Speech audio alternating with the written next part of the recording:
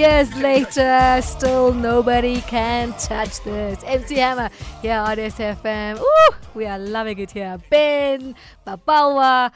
Yeah, man. What else have we got? We've got Metjie, Dr. Metjie Makgoba. He's an independent soccer analyst and a good friend here of SFM. We welcome him regarding Safa, regarding, Bafana and that match against Ghana for the World Cup qualifying. Doctor, welcome to the show. Great having you under these circumstances. I mean, we have been waiting now. It's a waiting game for FIFA, who are still silent on the whole Safa complaint. Take us back, please, to the context of what happened and where we are. Thanks for having me. I think the bigger issue is that the referee awarded what we call a dubious penalty during the game between Bafana and Ghana.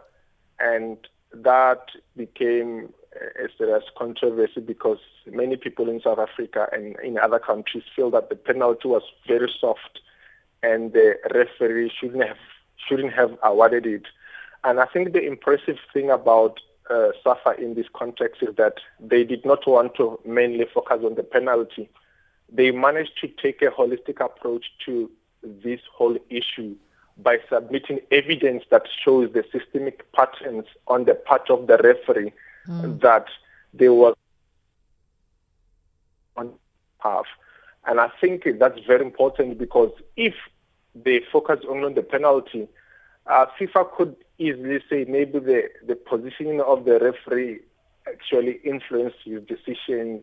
Maybe it was just a normal human error. But in this context, Safa has managed to put together a very impressive piece of evidence. And I think as we speak, that should be able to give FIFA serious headache in terms of making a decision. But FIFA are still yet to make a decision. I mean, we've reached fever pitch, pun intended, and yet we get a confirmation, yes, that FIFA President Gianni Infantino, CAF President Patrice Motsepe have approved the use of VAR, and that's for the 2022 African Cup playoffs. Yeah, it shows that the game has had implications, and I think it's not only this game. Bafana played against Senegal, and Senegal complained that there was an unwanted penalty that was awarded, and they were able to review it and order the replay of the match.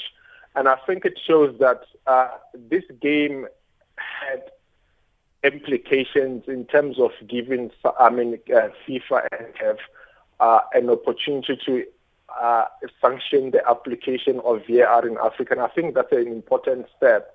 And I think the delay in terms of making a decision on this matter, maybe one could argue that CAF and FIFA are still trying to do a historical check because maybe this referee has been given attention in the past and they are trying to establish whether is this an isolated issue.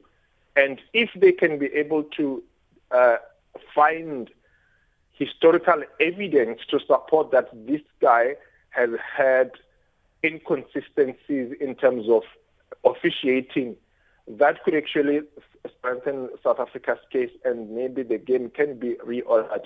But as we speak, I think many of us should be happy that Safa has decided to take a holistic approach to handling the whole situation.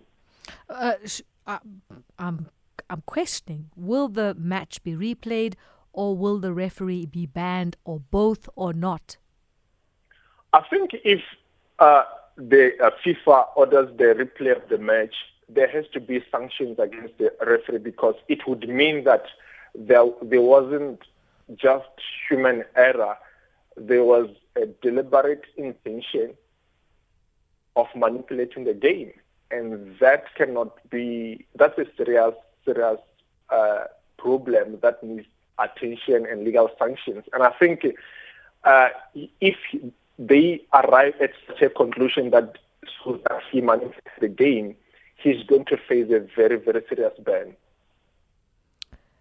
What is... I mean, if Safa have put in quite a, holistic approach and they've dissected an ant basically in their approach to this. But what is taking so long for FIFA to revert? I think Analyzing games in this context is quite difficult, and I think FIFA in the past used to shy away from this type of incidents. I think in the past they've been trying to maybe order the review of matches, but I don't think it's something that they prefer, because it actually exposes them that the type of referees they have in certain regions are not qualified, and they have to be cautious in terms of arriving at a decision, because at the same time they would have, when they gave the guy the opportunity to officiate the match, they saw something in him, they had confidence in him. So they need to take a very cautious approach in terms of making a decision, because he has to explain himself what happens. And I think the consideration of evidence from all these parties would normally take time, because FIFA has to review evidence from Safa, the referee himself, and if Ghana submitted something, it needs to be taken into consideration as well. And I think that's something that would normally take time. But the bigger issue here is that reviewing a match is not easy, because it shows that FIFA has not taken serious steps in terms of giving people an opportunity to officiate a match. And I mean, South Africa are disappointed. Ghana, on the other hand, they're calling, FIFA, Safa's proposal a hoax, and saying it's not justified. I mean, if you had to put your shoe on that Ghana foot, what would your comments be on that, on the matter? On the matter of Ghana criticizing Bafana of South Africa? Yeah, Bafana, yeah. I think Ghana shows a serious level of desperation, because Safa has the right to approach CAF and FIFA if they feel aggrieved. Ghana knows that that's an acceptable route to submit a complaint against a referee. It's something that is encouraged, is acceptable. So to run another parallel process of criticizing South Africa shows that the Ghanaian officials are very unwise. And I think Safa should not participate in such a circus, because they are only practicing their rights. And FIFA should be in a position to make an objective decision.